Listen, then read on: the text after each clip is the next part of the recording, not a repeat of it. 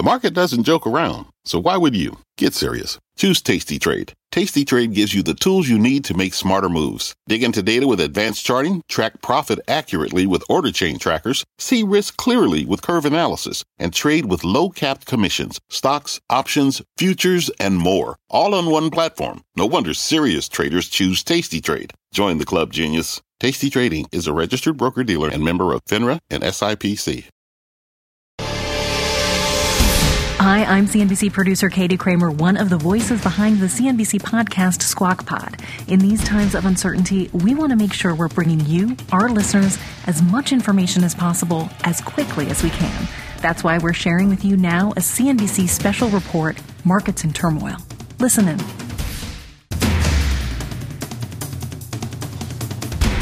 Good evening. I'm Scott Wapner. On day 157 of the coronavirus crisis, we start with breaking news tonight. A stunning rebuke against the President of the United States. The former Defense Secretary, General James Mattis, picked by the president himself to lead the Pentagon, issued this statement just a short time ago. I'll quote from it now. Donald Trump, says General Mattis, is the first president in my lifetime who does not try to unite the American people, does not even pretend to try. Instead, he tries to divide us. We are witnessing the consequences of 3 years of this deliberate effort. We are witnessing the consequences of 3 years without mature leadership, says the general. We can unite without him, drawing on the strengths inherent in our civil society. We bring in now Mike Santoli and CNBC contributor Ron Insana to react to all of this. Mike, we are not a political program. Everybody knows that.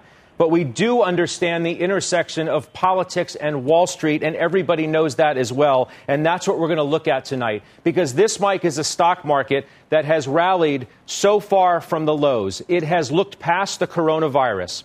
It has looked past the civil unrest in our cities. It has not entertained in any way, shape, or form to this point the election and the re-election prospects of Donald Trump. And I wonder, at what point does that change?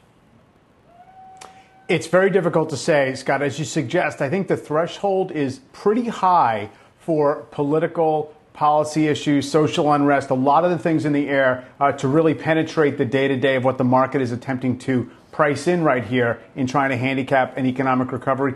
At some level, at the margin, when you, as you suggest, when the market's up 40% in 51 trading days, as it has been, yes, perhaps, in fact, it becomes more sensitive to these things. I would point out, though, when it comes to the electoral implications of everything that's going on, if you look at the betting markets, Joe Biden's chances have improved in the past couple of weeks relative to President Trump's, and yet the market has been rallying alongside that. I don't think that's a causal issue, but the point being, those two things are coexisting right now. So it's not clear to me that the market feels a swing factor right now is exactly how this election plays out. But perhaps at some point it is going to matter. Ron, maybe the market's been preoccupied, and deservedly so. But At what point does the market and do investors start to focus on November? Well, I think, Scott, they may very well. I mean, this is the first very high-level former cabinet official to speak so bluntly about President Trump, and he's effectively suggesting we might be in or heading towards a constitutional crisis. Now, you'll recall the individual who wrote the book Anonymous said he would make himself known before the November election, the same individual who a year prior had written an anonymous piece in the New York Times telling Americans that they had our back inside the White House. If we were to see more and more former cabinet officials come forward, if we were to see an ex-Republican president, for instance, endorse Joe Biden, and there have been some calls for that of late, and you've heard or read columns by George Will, by Bill Kristol and others suggesting not only do they want to see the president go, they want to see the Senate go Democratic. And so if you were to see that kind of sweep where the House, the Senate, and the White House all go to Democrats, you'd have to be thinking about some subsequent policy change, and that may be adversely dealt with on Wall Street. Now, whether or not a President Biden and an all-Democratic Congress would move to raise taxes with a weak economy is an open question. But that calculus, I think, as of tonight, may play a slightly heavier hand than it has in the past. Mike, Vice President Biden has already suggested that the corporate tax rate, if nothing else, should be higher than where it is now. And let's make no mistake. I mean, the president's economic policies, the current president's economic policies, have been a stimulant for stocks. That's undeniable. The S&P 500 is up 26% since Inauguration Day, factoring in COVID and factoring in what we're witnessing today in our cities. It could look far different under a President Biden. It could, although I don't know that the market would necessarily be alarmed in a big and lasting way by, for example, corporate tax rates going back up into the vicinity where they sat for many years before this phase. Because guess what? The market has just dealt with what could end up being a 40% drop in corporate earnings this year without necessarily feeling as if it changes the long-term investment story. So it's very difficult to know what the market wants, or if, in fact, it even knows what it wants going into an election. Keep in mind, in 2016, the market traded as if it preferred Hillary Clinton to win the election up until Election Day and election night, and then it reversed on that. I will say one thing. There are ways to hedge against future volatility. And if you look at the price of that insurance against future volatility, there is a decided, pronounced increase in the cost of it around the election. So clearly traders are maneuvering for the idea that it potentially could be a close and unpredictable election, and therefore there could be surprises involved. So it's not as if the market's oblivious to that. It just hasn't really made it the single key focus at the moment. I'm wondering, Ron, in general, what you think of what we're calling this great disconnect that we have. We are almost unabated, marching back from the March 23rd lows towards new highs in the stock market at a time when there is such great pain on Main Street. More than 30 million Americans are out of work. We have protests going on, mostly peaceful, in our country over the killing of Mr. Floyd and the issues that all represents that we're attempting to deal with. And yet the stock market has had blinders towards all of it. Why the disconnect? Well, I'm not sure there is one, Scott. And I know people feel this way. And again, I mean, it feels almost like a moral judgment on the stock market for its not recognizing the current reality, although we had a 37% peak to trough drawdown intraday on the S&P 500, the fastest and deepest bear market we've seen is certainly in modern history, and then a subsequent recovery that I think is best explained in a couple of ways. One, the surge in domestic liquidity from the Federal Reserve and the fiscal relief package from the federal government. Two, the surge in global liquidity in all manners around the world from central banks and from federal governments. When you match up the behavior of equity markets worldwide, they are moving in lockstep with the surge in global liquidity. Two, it's the maybe farthest look the market has ever taken, in my experience, across a valley, believing that the bridge that's being supplied by central banks and federal governments will be enough to get these economies back on track. So they're forgiving 2020, they're not worried about 2021, and they're pricing in 2022. And then I think beyond that even, the market has differentiated between the long-term winners and losers. We've seen the stocks that have won that are facing and benefiting from compositional changes in the economy, and so they've won and led the market higher. And then we've seen those that have been punished in the meanest possible ways, including bankruptcy, that simply can't survive this experience either without a massive restructuring or a complete liquidation. So I think the market reflects reality reasonably well as we understand it, without making a judgment on these other issues that would otherwise, I think, affect markets if there had been a policy mistake as opposed to policy support. Gentlemen, we will leave it there. A very busy night of news, an interesting and developing story nonetheless. Mike Santoli, Ron and Sana, our thanks to you both tonight. Now to Las Vegas, where casinos are set to reopen in just a matter of hours, months after being shut down. But the casino industry does face many new challenges tonight. Our Contessa Brewer is following the money in Las Vegas for us. Hi, Contessa. Hi there, Scott. Yeah, casinos were prepared to roll out the highly sanitized red carpet for tomorrow's big reopening. Instead, this week has seen protests down the Las Vegas Strip and civil unrest that has prompted tourism officials to yank a TV ad campaign that was supposed to air in markets within driving distance of Las Vegas. In spite of that and coronavirus concerns, Mark Bath, for one, is driving from the LA area with his wife and daughter for a 3-day weekend at Wynn Las Vegas.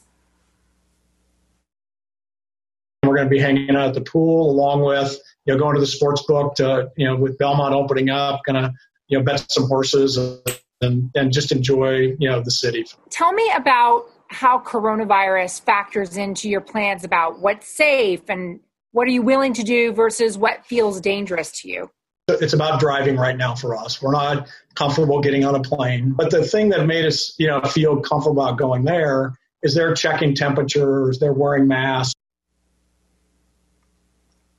And guests themselves will undergo temperature checks. They'll be shuttled off for additional screenings or COVID tests, or even be sent to quarantine hotels should that need arise. Bellagio fountains will resume at 9:30 local time tomorrow. Casinos have staggered their reopening times, though some will open up right after midnight. They've put up the plexiglass. They're breaking out the sanitizer, both for hands and for chips, because the demand, Scott, is there. So many reservations, in fact, that MGM and Caesars both decided to reopen a third resort on the Strip, and they have pushed up reopenings of other properties. But they're watching closely tonight, hoping that any demonstrations in Las Vegas remain calm. We will see how it all unfolds. Contessa, our thanks to you. That's Contessa Brewer with us tonight with the very latest. And with us now to discuss the casino reopening plans for Nevada is Sandra Morgan. She's Nevada Gaming Control Board Chairwoman and the Executive Director. Chairwoman Morgan, it's great to have you here. Thank you.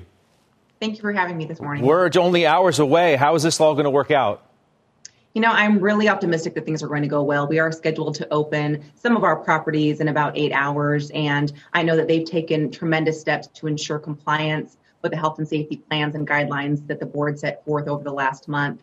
We did tweak some after a long workshop with health and public safety officials a week ago, just really kind of going through the process as to what would happen if there would be a guest that potentially fell ill on their property, and the ability to provide them with a COVID test and potentially isolate only if needed. But the licensees, our gaming licensees, have definitely actually stood up to the call that we've submitted, ensured enhanced cleaning and disinfecting measures for all their properties, and of course, enhanced and proper training for all their employees as well. How will we deal with a guest who maybe falls ill or doesn't feel well? Well, and this is really kudos to our Southern Nevada Health District and Clark County and their fire department and emergency management team. But they've actually, the board actually included in our plans and our policies, either to ensure that every hotel guest has a temperature check, they're doing a self-symptom assessment, or that those properties, the larger properties, actually have a medical professional on site, whether it be an EMT, a nurse, or a physician. And so that will be the first round of checks. But if someone does fall ill, and they will have the opportunity to take a COVID test. If they do end up being positive, it will be up to the property, and they have delineated this in their plan to let them actually isolate in the hotel room. But if they're unable to either drive or fly home, then the county has identified resources where someone could actually stay in a non-gaming hotel and be able to isolate there until they're better or until they're tested again and have a negative COVID. What role did the casinos play in all of this? I know there was some level of criticism that the commission left it up to the casinos to sort of formulate a plan, and then the commission came in and had its own set of rules that needed to be met as well. How did that all work out? Well, I would actually disagree with that characterization. So we have two policy boards in the state of Nevada. We have the Gaming Control Board, and I'm the chair of that. We are the law enforcement, the investigatory, the audit, the 24-hour, 24/7 board. We have a commission that is part-time, and they actually ratified our first draft of the health and safety policies. And I worked very closely with the health district, not only in Southern Nevada, but in Northern Nevada for our Reno and Washoe County markets as well, and worked with infectious disease specialists actually adopt the plan that we initially adopted on May 1st. And the Gaming Commission then ratified that plan unanimously 1 week after that. Of course, during that process, we were communicating with licensees. You've seen several gaming licensees that have decided to publish their health and safety plans, and they, of course, worked with their own medical experts as well. What happened last week when Governor Sisolak actually issued his additional directives, opening us to phase 2, specifically giving the Gaming Control Board the enforcement ability to enforce these health and safety policies underneath his emergency directive. And so, yes, we worked with a lot of stakeholders, not only employees, health professionals, and the industry, but the Gaming Control Board did draft those policies and actually adopted them. And if I pull that slot handle, there's going to be somebody else coming behind me with sanitizer to clean it up for the next guest? I think you're going to see a mixture of things. You'll definitely see hand sanitizers, and some licensees have actually included hand washing stations in their casino floor. You'll see when people check in, they may get a hospitality package that includes a mask and hand sanitizer and other ways to disinfect as they kind of traverse the casino floor. So you'll see a bunch of different options, I think, depending on which property you go to. Chair Morgan, I appreciate your time. Wish you well. Exciting time in Las Vegas. All right, we'll talk to you again soon. Let's bring in now the CNBC contributor, Dr. Scott Gottlieb. He's the former FDA commissioner, of course. Dr. Gottlieb, good to see you. A big night, as we said, just a few hours away. A morning in Las Vegas, of course, in a city that really never sleeps, just like New York City. The challenges of all this, how should we feel about going to a casino or a hotel property? Well, it wouldn't be at the top of my list. I think crowding a lot of people into indoor settings is higher risk right now, and doing it for purely recreational purposes isn't a top priority. And so if you're thinking about what to prioritize in terms of reopening a casino wouldn't be at the top end of the list. Now, I understand how important these casinos are to the Nevada economy, so obviously they prioritize them differently than another city or state would. But it's a higher risk setting. Anything done indoors, in groups, in crowds, with a diverse crowd is higher risk. Let's talk about the risk. You know, we've seen these protests in many cities around the country.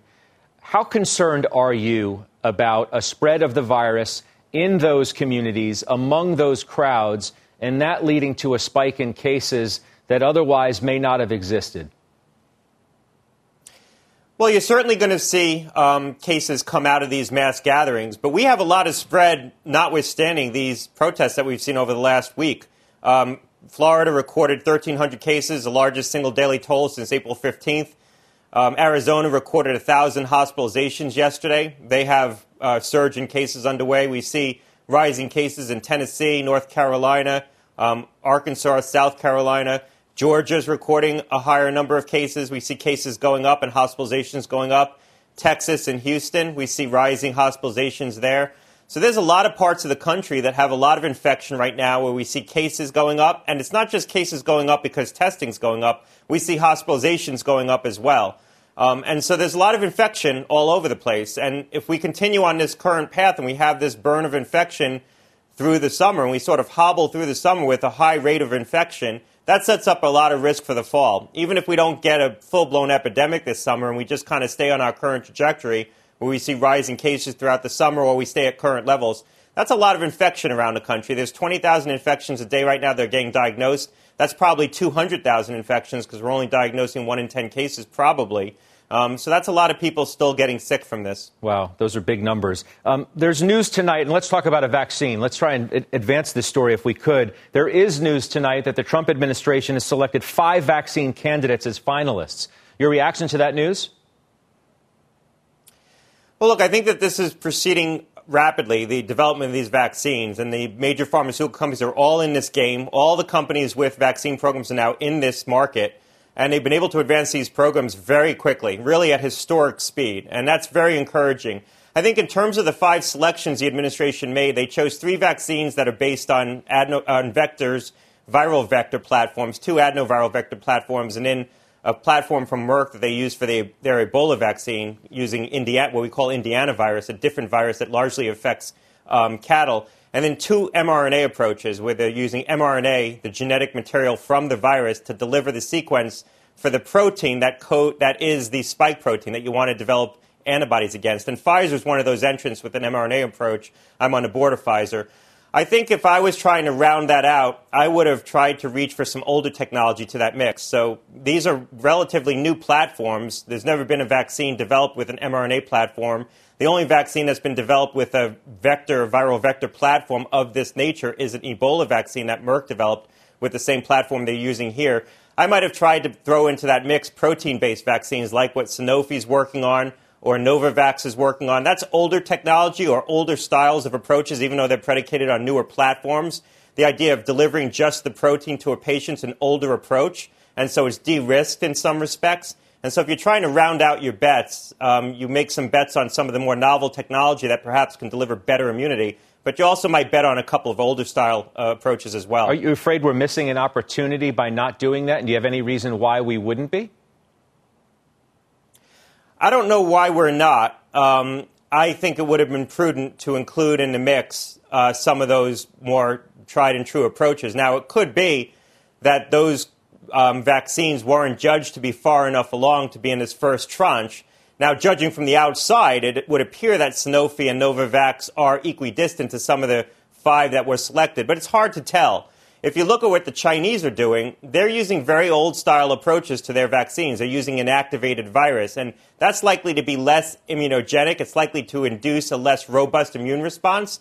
But they could perhaps get to market sooner with those older approaches. And if your goal is to get shots in arms in time for the fall epidemic, and we might have an epidemic in the fall, and that's what we have to guard against, the Chinese might beat us there with their vaccines by taking a more tried-and-true approach.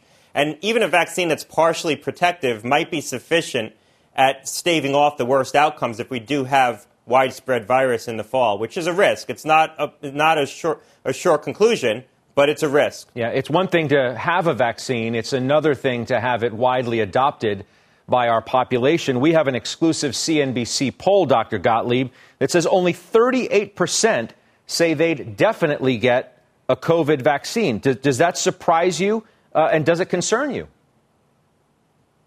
No, it's consistent with what we see with other vaccines. About 30% of people get the shingles vaccine, about 45% who are eligible get the flu vaccine. And those are at the high end. So a lot of vaccines are less than that. Pediatric vaccines are higher only because they're mandatory to enter into school. If we can get about 40% of the population vaccinated for COVID, that's probably enough, because by the time we get these vaccines to market, probably at least 15 to 20% of the population will have had COVID. Right now, it's probably about 5%, but the doubling time for this epidemic is every 50 or 60 days. And so by the end of September, probably 15% of the population will have had this virus if we just continue on our current trajectory all through the summer. And so you couple 15% of the population that's had the virus, or 20%, with a 40% vaccination rate, that gets you to enough immunity in the population to probably hold back, certainly, an epidemic and wide propagation. Yeah, that's interesting. I'm glad you put that into perspective for us tonight. I do have some tweets for you, if we could. It's a popular segment, and I want to make sure we get to it. The first one, using a scale, Dr. Gottlieb, a 1 to 10, 10 being extremely safe. How safe is air travel this summer? If you take proper precautions, and I've been talking to some of the airlines about what they've been doing, I think if you take proper precautions, I'd put it in the middle. I'd fly if I had to. I wouldn't be looking to take extra trips. But if I had to fly, I would. I'd wear a mask. I'd use generous hand sanitizer. I'd stay in my seat. I wouldn't take anything from the flight attendant. I think you just need to be careful. And you need to also be mindful of the entire journey. It's not just the flight that creates the risk. All right, next question. I know many married people that were quarantined together for weeks. One spouse got the virus where the other didn't. How do we understand that? And this is actually supported by the data as well. When you look at clusters of infection and household infections, not everyone in the household gets infected. We've seen that repeatedly. A lot of people have some cross-immunity to COVID because of other recent coronavirus infections. There does seem to be some coronaviruses that induce cell-based immunity that seems partially protective against coronavirus. So there are people that have some innate immunity to this virus because of other infections that they've had. Try and squeeze another one in. It's been reported in Italy that their strain of COVID has weakened. How likely is this, and does it affect the chances that the U.S. strain has possibly weakened as well? Unlikely. This data hasn't held up to scrutiny, and I don't think you'd see drift of this nature in such a short period of time. Dr. Gottlieb, appreciate it as always. We'll see you soon. That's Dr. Scott Thanks Gottlieb once again joining us tonight. Up next tonight, the role of the world of sports in times of crisis. Before the break, though, what images of our country look like on this Wednesday night.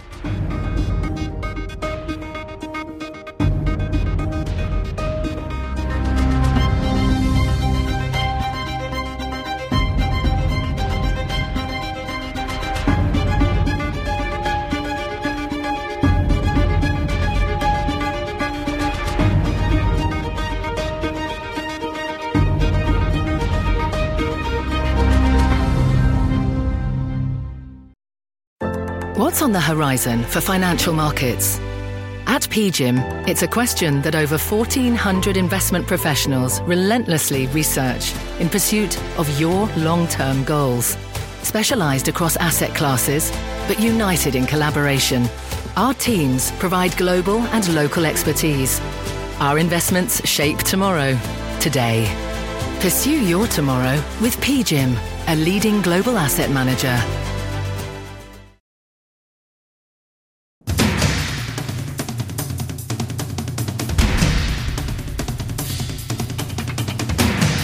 Welcome back. Many pro sports franchises have responded to the killing of George Floyd and the broader issue of race in this country. Some, however, have not, raising the question of what role these businesses should play at a time like this. Bill Rhoden is writer-at-large for The Undefeated, the author of the book $40 Million Slaves, The Rise, Fall, and Redemption of the Black Athlete. Also tonight back with us is Dr. Americus Reed from the Wharton School. Gentlemen, it's so good to have you. Thank you. Great seeing you. Bill, I'll begin with you. I'm a longtime reader and big fan of your work, so it's a pleasure to have you on our program tonight.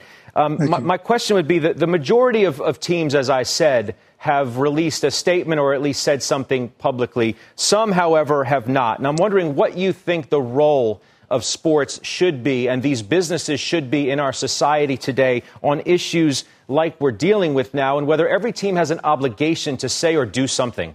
Yeah, I don't care whether they release a statement or not. I mean, I'm personally beyond the point of words now. And let me just say this. I'm so happy. I'm really so happy now that we don't have games. We don't have NBA playoffs. We don't have Major League Baseball. Because we need to do exactly what we're doing as a nation. We need to really focus now.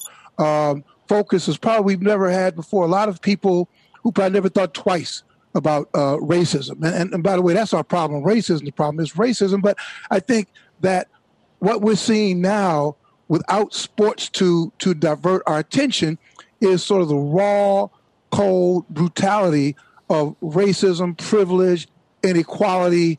And it's not just here, it's globally. So I don't really care who says something, what teams don't, what teams do. They're going to have to answer because most of those franchises run on the bodies of young black men, and they're going to have to answer to them. It's speaking of that, and Dr. Reed, that's where I want to turn to you. I bring up the example of the owner of the New York Knicks, Jim Dolan, who put out a statement as to why they weren't going to put out a statement. And some other teams have punted on the issue as well. I spoke with another NBA owner today who told me, frankly, my players want to hear from me at a time like this. They want to have a dialogue on how we can make substantive changes so that we can fix the issue that we're talking about. What do you make of the teams that haven't said or haven't done, and the example that I read to you tonight of MSG and Mr. Dolan? Yeah, it's a great point. I am extremely disappointed in the statement by Mr. Dolan. I think punting away the ball and basically saying that we're not really qualified to talk about giving an opinion about a tragedy that's going on in the black community right now is one of the most egregious kinds of statements, wishy-washy, very unproductive statement you could ever imagine, especially tying it in back to what Bill said about the fact that your entire business model is built on these African-American athletes, or a large portion of them being on your team and coming from these impoverished environments. So to say that we're not qualified to speak on this is a slap in the face. It's an insult and a massive mistake. And so what I would say is I agree with Bill. The talking should be over, but there should be some talking as a bridge to say, hey, you know what? We need to be sick of this. We need to actually start making movement change, tangible, concrete kinds of things. And we can't sit on the sidelines, so to speak, to use a sports pun. We have to take a stance, and we have to be very clear and unambiguous about what that stance is. Yeah. And Dolan is a huge supporter. I'm not surprised at all. I mean, Dolan is a huge supporter of the president. So, I'm not surprised at. Then, on the other hand, Dolan has his top executives in his corporation for a long time were African American. So he's got this, and that's what racism is, this sort of undefined duality where you could be racist over here, but yet as you got a black business model, and some of your top executives are are African American. But I just think that, I was listening to the program, and I think that what we face is much larger than the owners. We're facing this despiritualization in our country. Why is it that the markets are roaring, right? The markets are roaring in the midst of this horrible sea of misery, of unbelievable unemployment, of unbelievable deaths. But yet the market is roaring. I just think that has become the major problem in our country, is that money has become the highest value.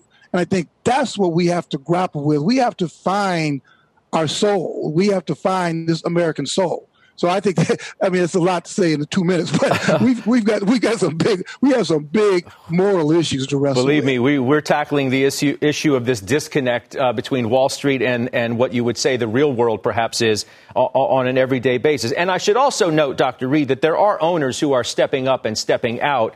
David Tepper, for example, the owner of the Carolina Panthers, they're the second franchise in the NFL to release a statement only after the Minnesota Vikings did. And it's my understanding that he met with the Players' Impact Committee, or at least they were consulted for certain in the way that their statement was put out. So there was a sort of collective nature in all this. I'm also wondering, Dr. Reed, how you think organizations themselves will view now their players taking a stand on social issues and taking a more activist role. And whereas some organizations criticized or were uncomfortable with players kneeling, for example, during the national anthem in the NFL, may take a different road because of the events we're all witnessing today.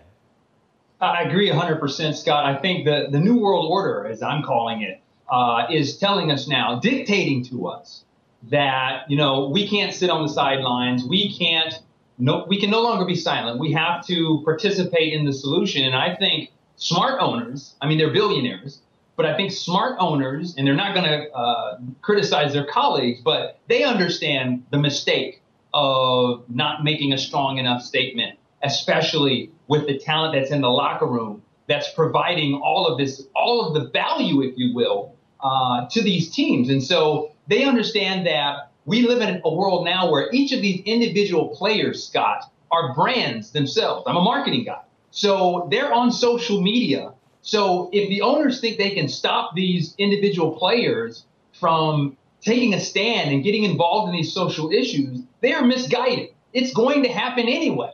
And so the question is, are you going to strategically create a groundswell or an opportunity to bring the players in and help you co-create the change that's possible here? And the smart owners are going to do that. They're going to create the community. They're going to create their team, their human talent to be part of the solution and not try to get them to be silent or try to be very wishy-washy with respect to taking a stance on these issues. Also, and lastly, Bill, I wonder about the athletes themselves, the employees, if you will, of these businesses. When the employees speak up in businesses that we cover here at CNBC every day, we cover those stories. They're celebrated voices for speaking out. And I'm wondering if the next time a LeBron James or somebody else of stature in sports stands up and says something, they're not told to shut up and dribble.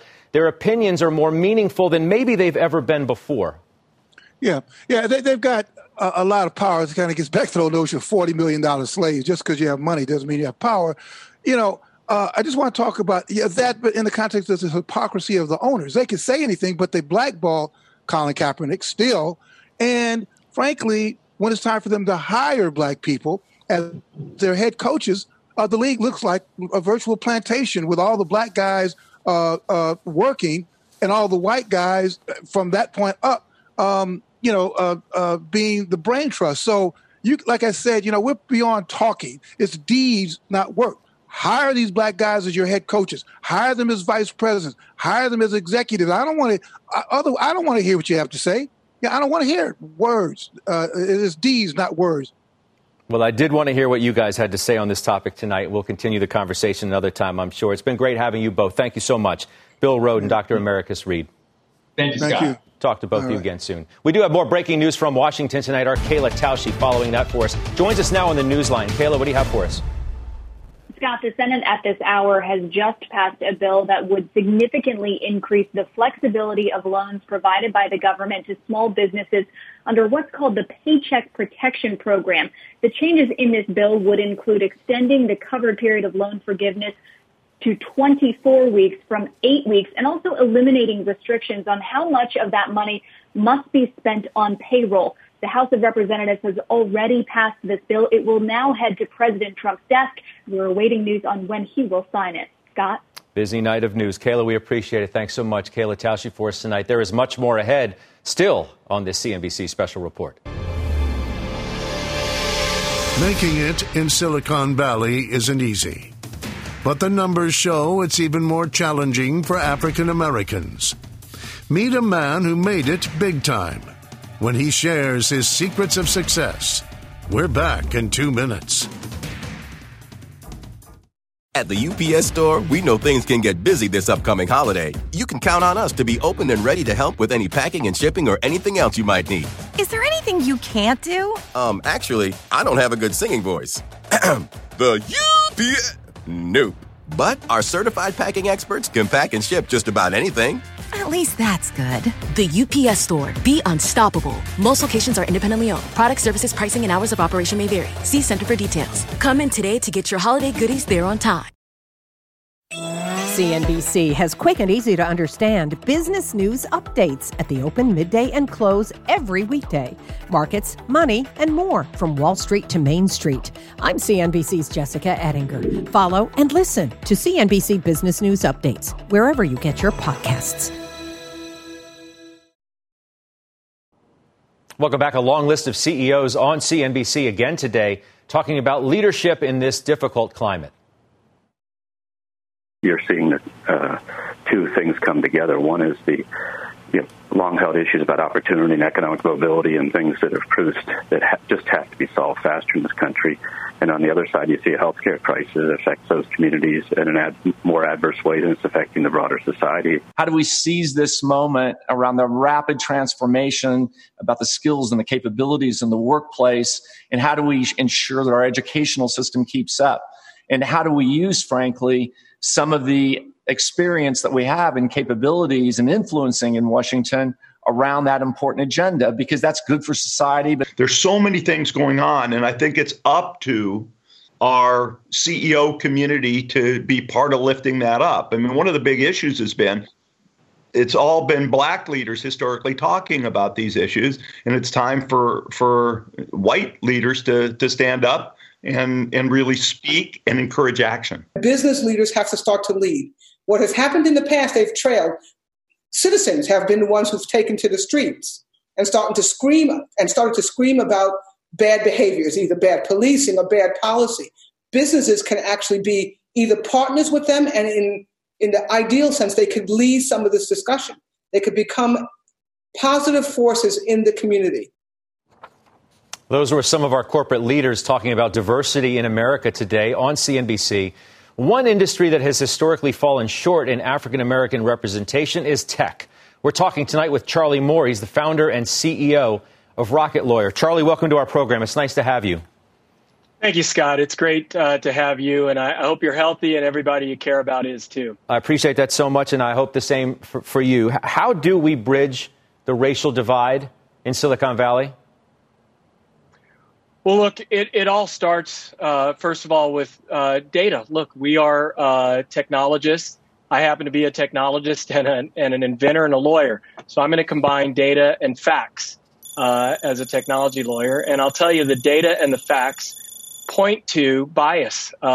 We all have bias, conscious and unconscious. I think a lot of this has to do with unconscious bias. And number two, the pipeline of talent.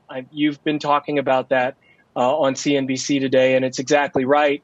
The fact of the matter is, I've been blessed with this Silicon Valley career and some success here, and I had a unique combination of a unique educational combination, going to the U.S. Naval Academy, getting a liberal arts education that combines science, engineering, math with the humanities. We need a bigger pipeline of African Americans and other people of color and women who are trained in STEM, science, technology, engineering, and math. And then we need to clear out those biases that make those of us who are qualified, who do know what we're doing, through a lot of hard knocks and experience and education, from having to try to climb this ladder and scale businesses with a weight tied around us, which is this weight of bias that we all need to do better at. You're also talking about a lack of access now, and what needs to be greatly improved is access to better education, access to better training and the skills that are going to prepare you to be able to make a move to Silicon Valley. I'm thinking of education from a standpoint of having access to the Stanfords and the Harvards and the Ivy Leagues and all of the feeder schools, if you will, to places like Silicon Valley.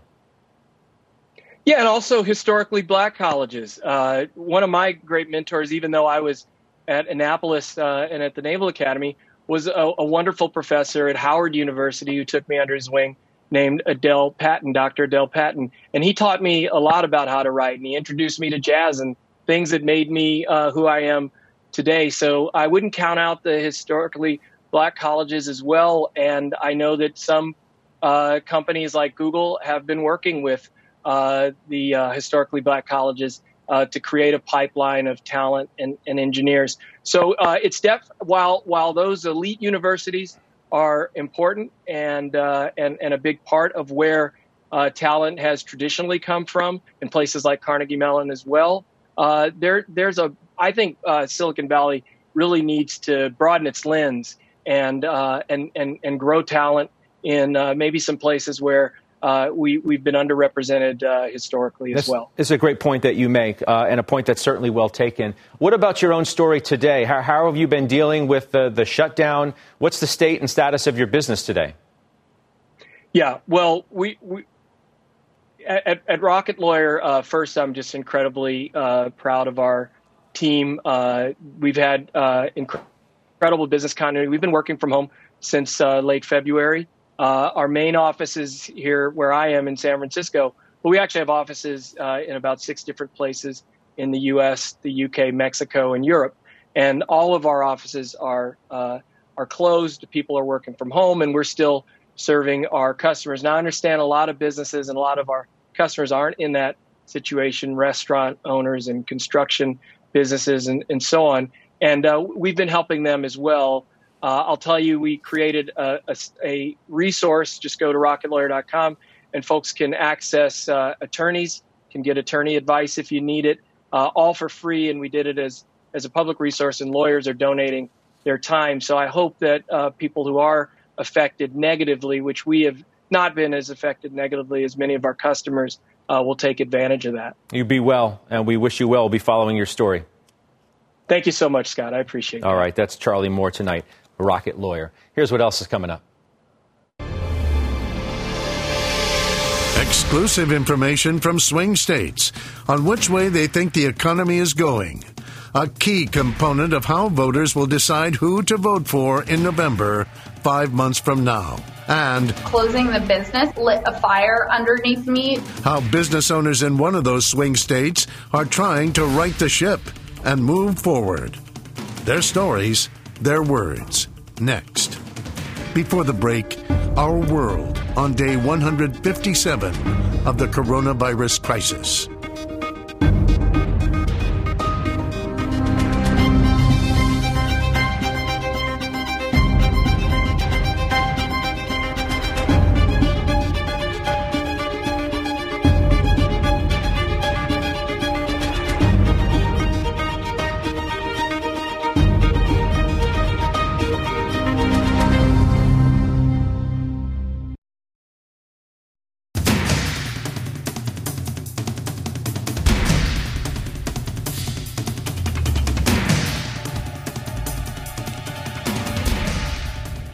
The stock market surges despite the pandemic and protests, but in states of play, a new exclusive CNBC poll with our partners at Change Research surveying 6 swing states, 75% of voters view the economy as not so good or poor.